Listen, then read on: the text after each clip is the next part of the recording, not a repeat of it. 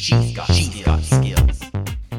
Good day, everybody. So I have a question from the Facebook community group, which again you can find at alexaincanada.ca/community. And the question is as follows. And this, by the way, this is from Brian. And Brian says he's wondering about the brief mode. Is the brief mode in Canada? He wrote in the group, I see mention in the US, but when I follow the instructions, I cannot see a setting for it on my Echo or in the app.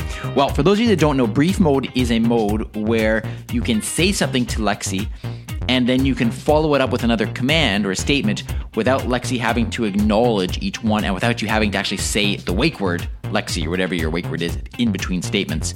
And I like the idea. It would save time. It's more efficient. It just makes for a more natural conversation.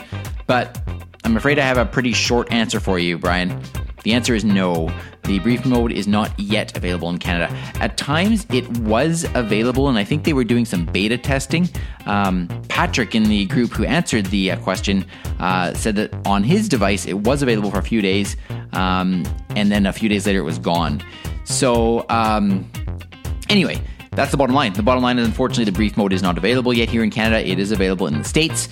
But as well, some people were wondering, again, how to edit their settings so that their Echo is set up for the United States. I've covered that previously, but just briefly, if you go to alexaincanada.ca/FAQ, I have an FAQ that tells you how to do that if you want to do that. Just keep in mind that you will lose the Canadian content, essentially, if you set it up in the States, but of course you'll gain the features that are available in the United States. So there you go.